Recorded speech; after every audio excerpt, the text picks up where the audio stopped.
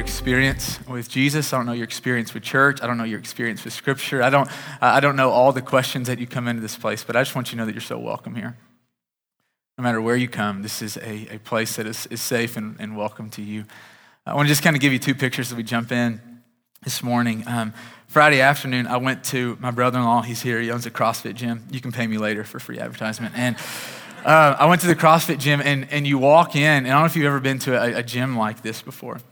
You walk in, and every guy and girl there has bigger muscles in their arms than I do in my whole body. And I kind of walked in, and immediately I'm feeling like intimidated, like, oh, I don't belong in this place. And I say that because I know so often it is so easy to walk into this place, come into a church, and to feel like you don't belong. And it is easy just to assume things about the people sitting beside you, that they have all the answers, that they know everything. And it's just not the case. And I will speak for the believers. I'll speak for me. I'll speak for some of the believers that I know in the room, Andrew and Nana, that we come here not as people who have all the answers, who have it all figured out. We come here because we love Jesus. And the scriptures say, he who has been forgiven of much loves much. And we come here not as people who have it all figured out, who have all the answers. We come here because we love him very much. And we want you to know that no matter where you are in your journey, you're welcome here. We believe that this is for everyone, that God is for everyone, that God loves everyone. And I hope that if there are any feelings of inadequacy or that you don't belong, that those lies would just leave right now, but you would stay. Second picture I want to give to you. Yesterday afternoon, I went out to my in-laws' house. We had kind of our Easter celebration. Pastors don't really get to celebrate Easter on Sunday. We have to work. And so we celebrated yesterday, and it was a lot of fun. We got done eating, and I kind of had this thought. There was a little baseball bat, a little wiffle ball bat, and a little ball. And I'm like, I'm going to, before we leave, I'm going to just go outside. I'm going to throw to Jones. Jones is my 2.5-year-old boy, and the kid has amazing coordination. He gets it all from his mom. But, you can just throw him a ball, and literally, and he can hit it. And it's just incredible. And so I'm like, I'm going to go outside and just toss him the ball. Well, I walk out, and the first person I see is Finley. And Finley's my little girl. And I'm like, I'm going to throw the ball to Finley. Girls can play ball too, right? Right, girls? And so, I get down. One person thinks girls can play ball. And so she and I go over to kind of the part of the yard, and she has her bat on her shoulder, and I'm tossing her the ball. And then this just really interesting and fun thing happened where it started out just she and I playing ball. And then I kid you not, the whole family is playing wiffle ball. Before you know it, sister-in-law's playing shortstop, and Courtney's cousin's out in the outfield, and their dad's playing, and I'm in there, and I'm throwing the ball to Finley, and then Jones gets up to bat. And then my sister-in-law, who played college softball, gets up, and she swings left-handed and hits all of us. And it's not even her natural, side to hit from the plate from. And we just found ourselves just playing and having a blast. And what I realized is it was a lot of fun for just Finley and I to play, but it was so much more fun when the whole family played. And that's our hope for this morning. That for those of us who know God, it's not just this thing that we want to have just between us and God. We want everyone to play. We want you in the game. I'm going to give us a verse to kind of anchor us this morning. Luke 24, verse 46. And this is what Jesus says. He says, the Messiah will suffer and rise from the dead on the third day. I want us to look at these two words, this idea of suffering and this idea of rising. I was struck a few weeks ago, this idea of suffering in my own kind of personal reading of the scriptures, in my own just kind of journeying with God, by this passage in Mark chapter 10, starting in verse 32 through 34. And you can go back and read this later. Don't turn there now. Well, you can. I'm not going to tell you what to do. You can turn there now if you want. But where Jesus, Jesus is the Son of God. He lived about 33 years on this life, and his last 3 years of life, he invited these 12 men and many other people, women and men, to go on this journey with him. But he had these 12 men, the 12 apostles that were kind of his boys, his best friends. And he's walking to Jerusalem, and he looks at these men, and he says this to them in Mark chapter 10. It says, we are going up to Jerusalem. This is the same Jerusalem that still exists in the Middle East today. He says, we're going up to Jerusalem, and I will be delivered over to the chief priests and the teachers of the law. He says, I will be condemned to death. I will be handed over. I will be mocked, I will be spit on, I will be flogged, and I'll be killed.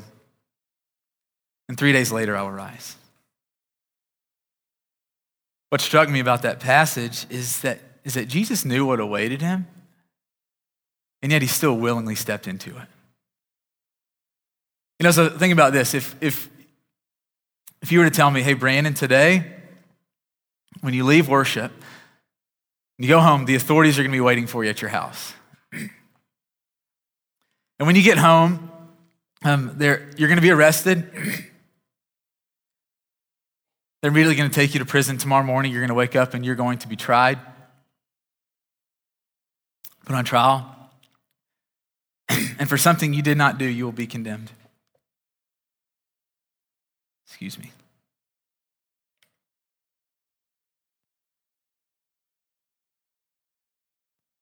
I'm not getting choked up, I just had to cough. That was not for dramatic effect. They didn't want to cough in your ear.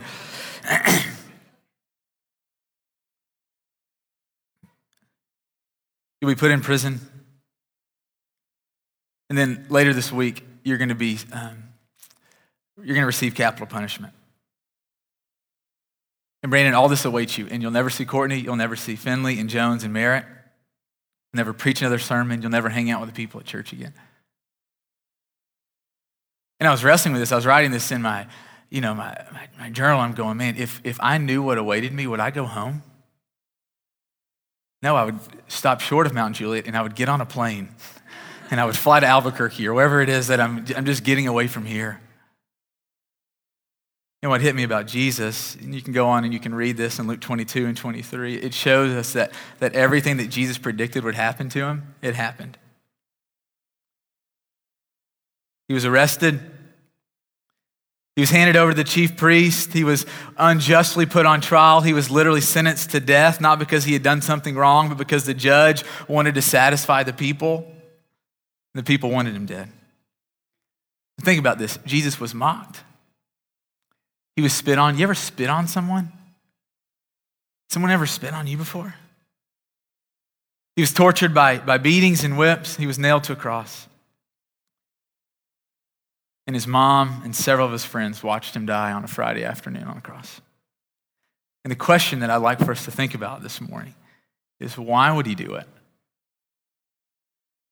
What would compel this man to know the pain that awaited him and yet to willingly step into it, to endure it?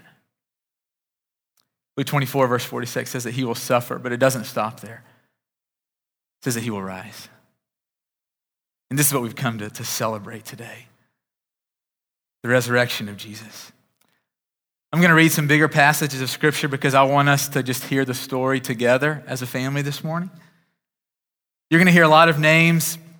There are going to be a lot of things that are confusing, questions that arise, and those are all okay. That's all good.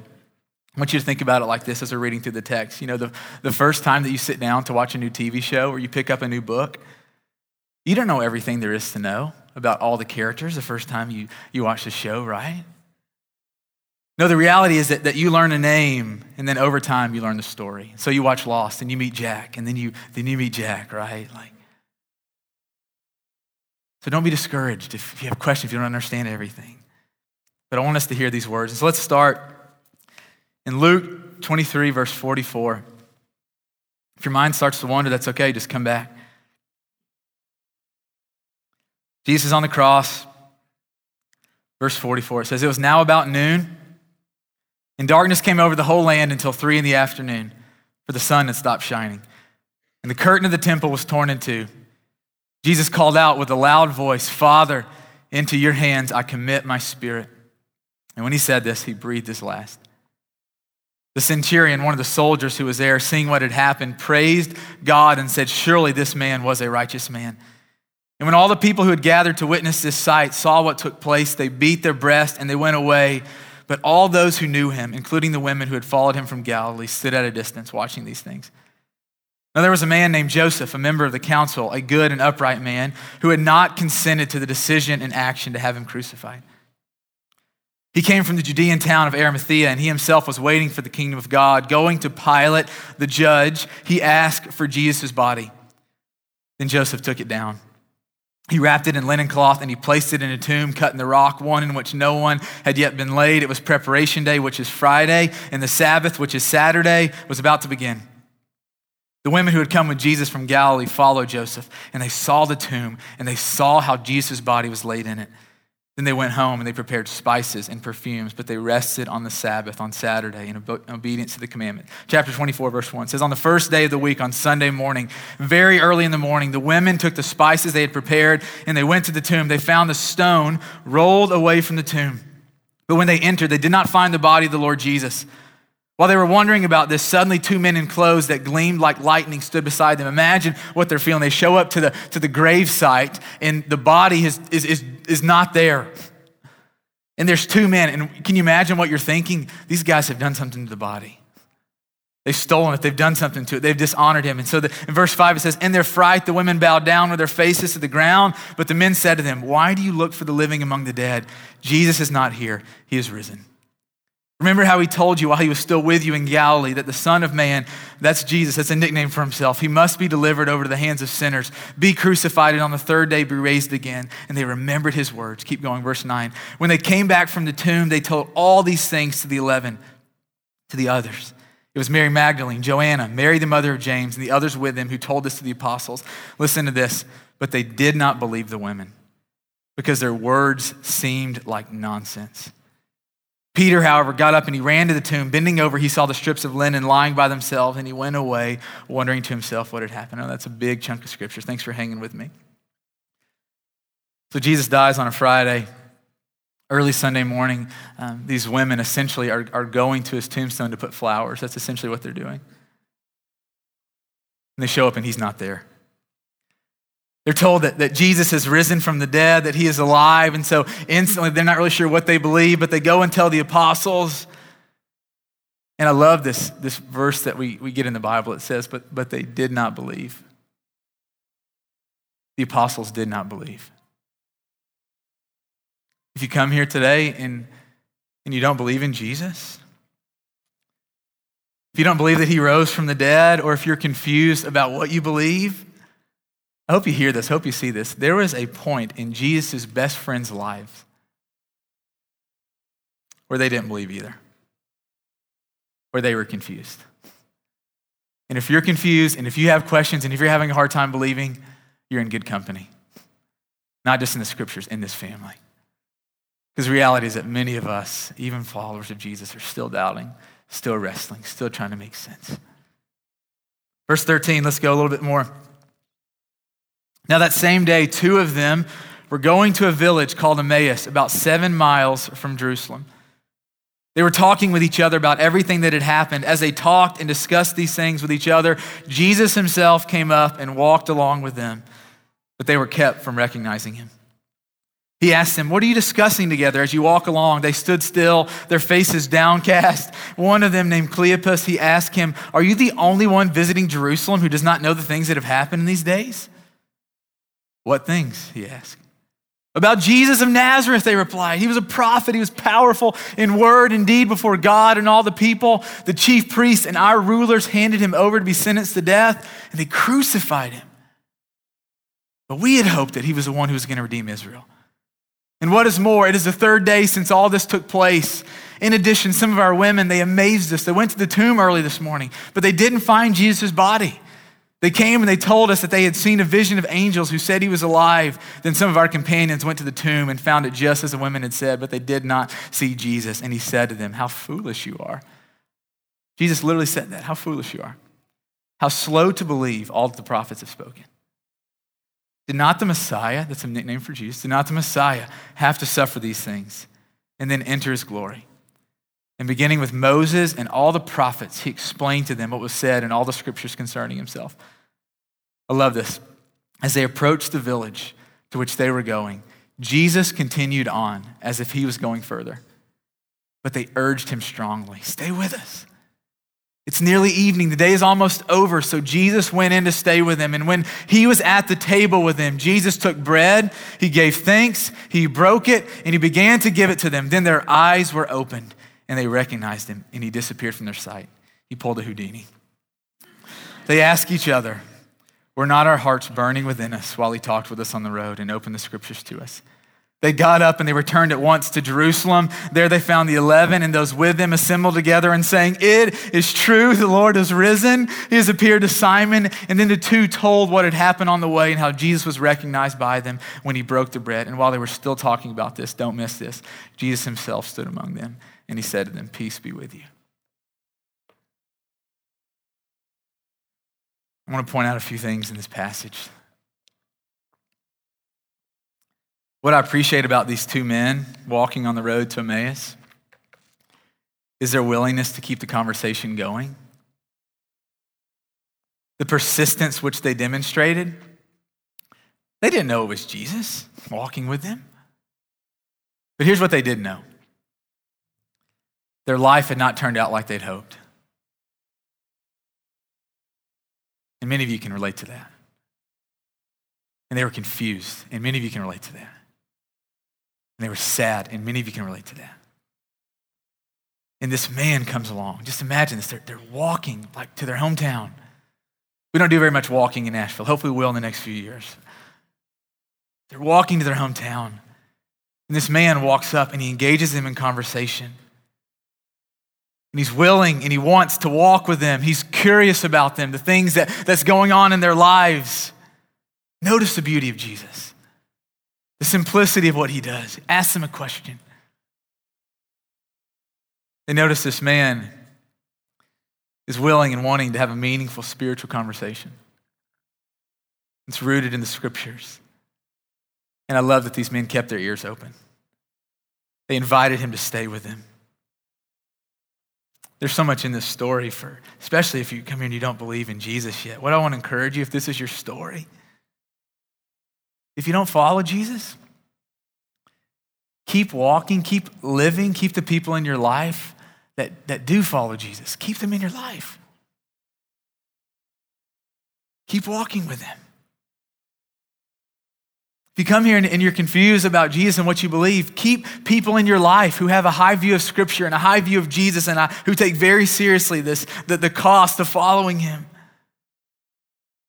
I wonder how different this story would have turned out if the two men would have, in their unbelief, in their confusion, in their sadness, if they would have just let Jesus keep walking. What would have happened if they didn't invite him, urge him, want him to stay with them? I love the beauty of the scriptures. If you're not a follower of Jesus, it's not exactly apples to apples. So you're not going to have a moment where your friend magically turns into Jesus. Like, that's not going to happen for you. But I'll say this, if you will keep people in your life that do follow Jesus, if you're serious about wanting to know if this whole thing is real, if it's not man-made, if it's not made up, Jesus will work through your friends. And he will work through the people that walk with you. And Jesus will honor your persistence. And you will have a moment where your eyes will be opened. And you'll believe. Don't give up. I love the two men. As soon as they understand, as soon as they realize that Jesus is no longer dead, but that he's alive, did you notice what they do? It says that they make this 7-mile journey back to Jerusalem. How long does it take to walk 7 miles? Does anybody know? No one. No, none of us know that. 18-minute miles, 20-minute mile is a long time. And here's what's so crazy is that they had just come down this path. They had just come from Jerusalem. And as soon as they realize that Jesus is alive, they get right back on that road. They go right back into Jerusalem and they start to tell, they start to bear witness to Jesus. To who? Who do they start to bear witness to? Those who are struggling to believe. And I love this. In the midst of them bearing witness, who shows up? It's not a trick question. In the midst of them bearing witness, who shows up? Who appears? Jesus. Think about that for a moment.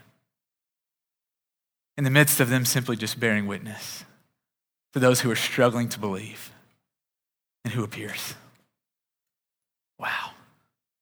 This is going to be the last chunk of scripture that we read. Go down to verse 45. Then Jesus opened their minds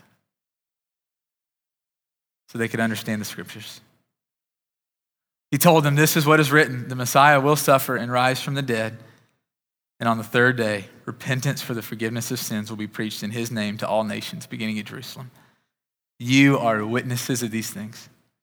I'm going to send you what my Father has promised, but stay in this city until you have been clothed with power from on high. And when he had led them out to the vicinity of Bethany, he lifted up his hands. I love this picture. And he blessed them. And while he was blessing them, Jesus left them. He was taken up into heaven, and they worshiped him, and they returned to Jerusalem with great joy, and they stayed continuing at the temple, praising God. This is the word of the Lord from Luke 24. What is a witness? It's not a trick question. Think about in a courtroom. A witness is simply someone who has seen something, experienced something, was present for something. And what does a witness do? They simply tell what they've seen and heard and experienced, right? As Christians, this is what he has for us to do. One of the things I love about my two oldest children, I love this about all my children, my youngest is not doing this yet. Everything I do, they want to help. When I'm mowing the yard, when I'm vacuuming the house, when I'm building something in the garage, Daddy, I help you? Dad, can I help? And I want you to hear this, that Jesus Christ pursues people. That Jesus Christ meets people where they are on the roads that they are on. That Jesus Christ meets people in their sadness and their confusion and their unbelief, and he opens minds and he opens hearts and he turns people to the scriptures to help us believe, and he looks at us as Christians, as his followers, and he says, if you want in the game, if you want to help, share what you've seen and heard. You are my witnesses. And I hope this Easter morning, this glorious, beautiful Sunday morning, as followers of Jesus, that childlike spirit that wants to help is awakened in us.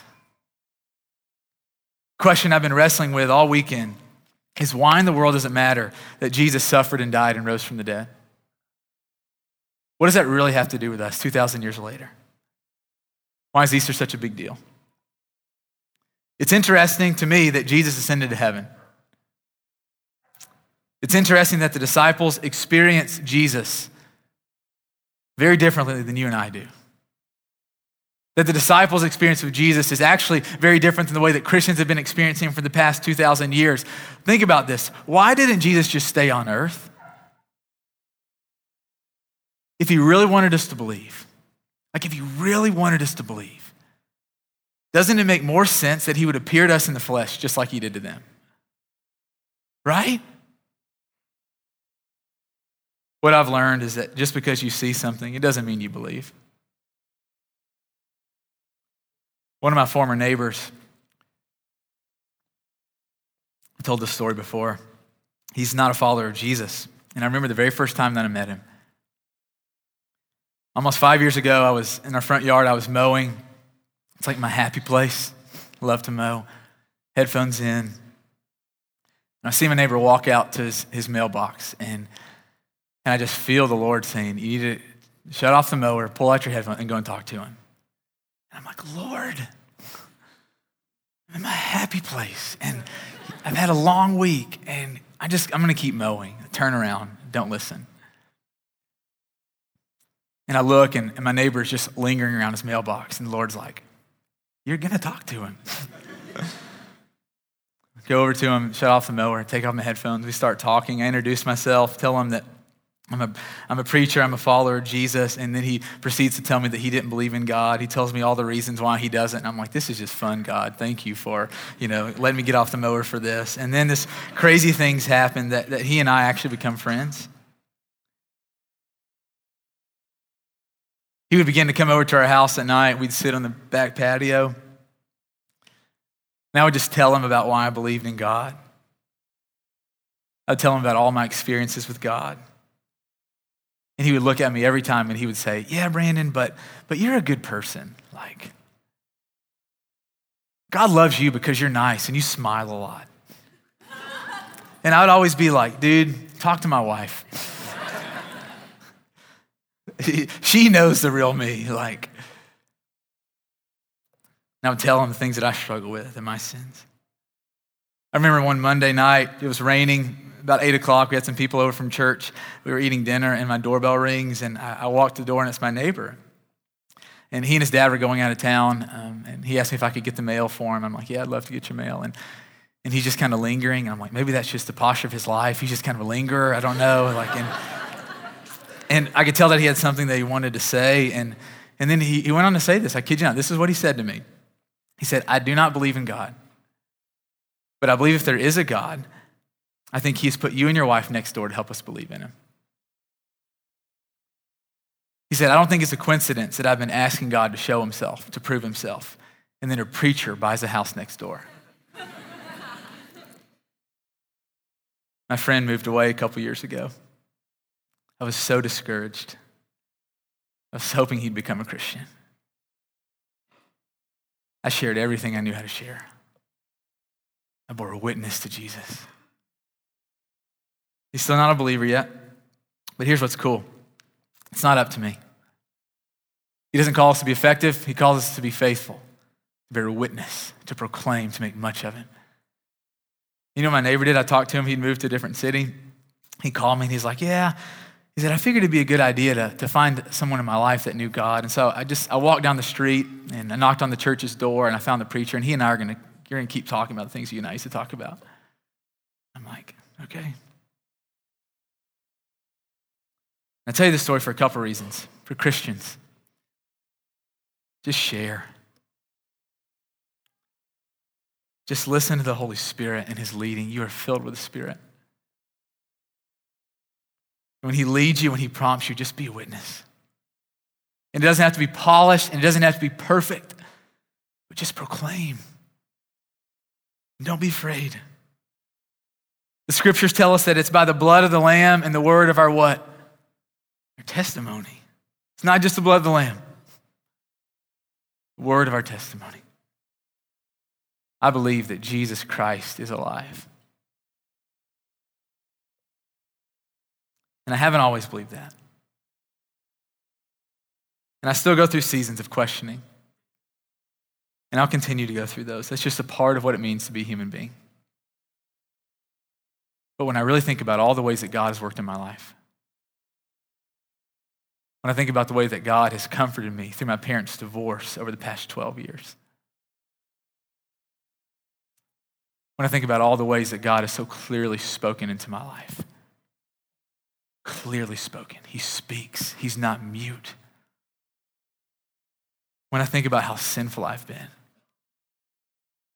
and how in the midst of my sin and my hard-heartedness and my arrogance and my pride and my foolishness and my lust and my jealousy and my gossip and my greed, the fact that God has still drawn near to me, that God has comforted me, that God has spoken to me.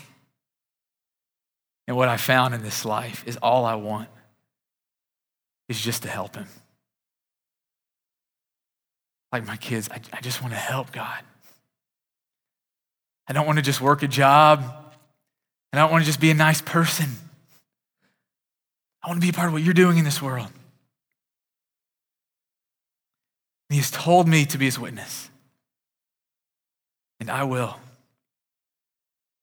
I will give my life to telling this world that he is real and powerful and good. And his heart is so full of love for sinful people. And if you're a Christian, I hope this Easter Sunday, your heart is awakened to the call just to witness.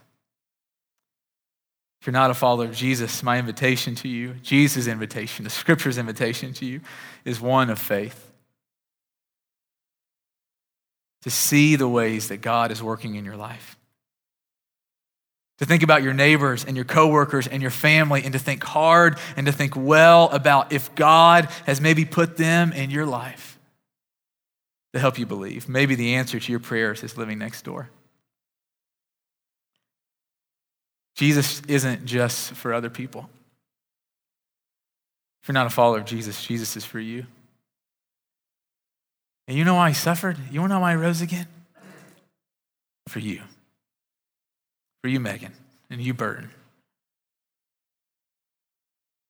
He suffered for us. Every one of us. I don't know why he suffered the way that he did. But I know that he rose because every single one of us are sinful and forgetful and weak and arrogant and prideful and lustful and gossipful. And he died so that we can die to those things. So those things can be a part of who we were, not a part of who we are. So we could live a new life, forgiven, free, alive, with a job to do. I love that Jesus says, just repent. Literally just turn from the life you're living and come to me.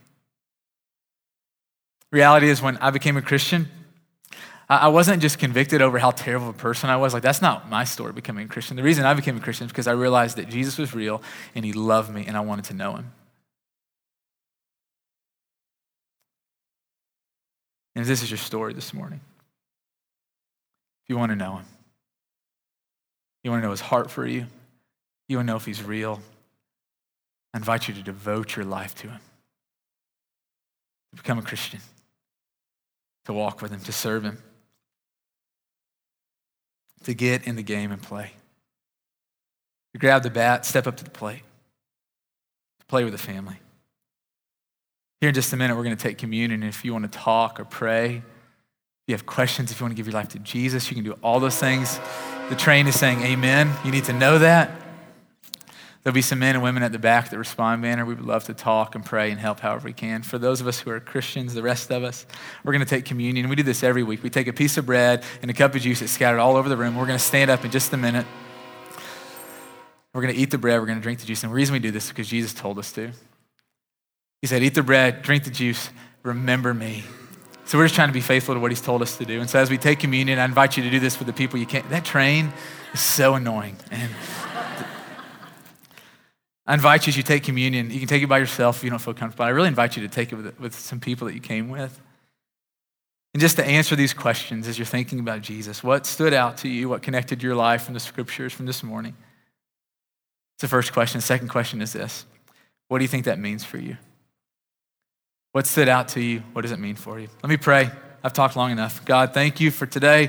We just invite you, God, to open our hearts. We give you all the glory. You're amazing, God. You're so patient and faithful. Pray that as we break the bread, that our eyes will be open, our hearts will be receptive. I pray that your spirit would just move freely in this place. In the name of Jesus, amen.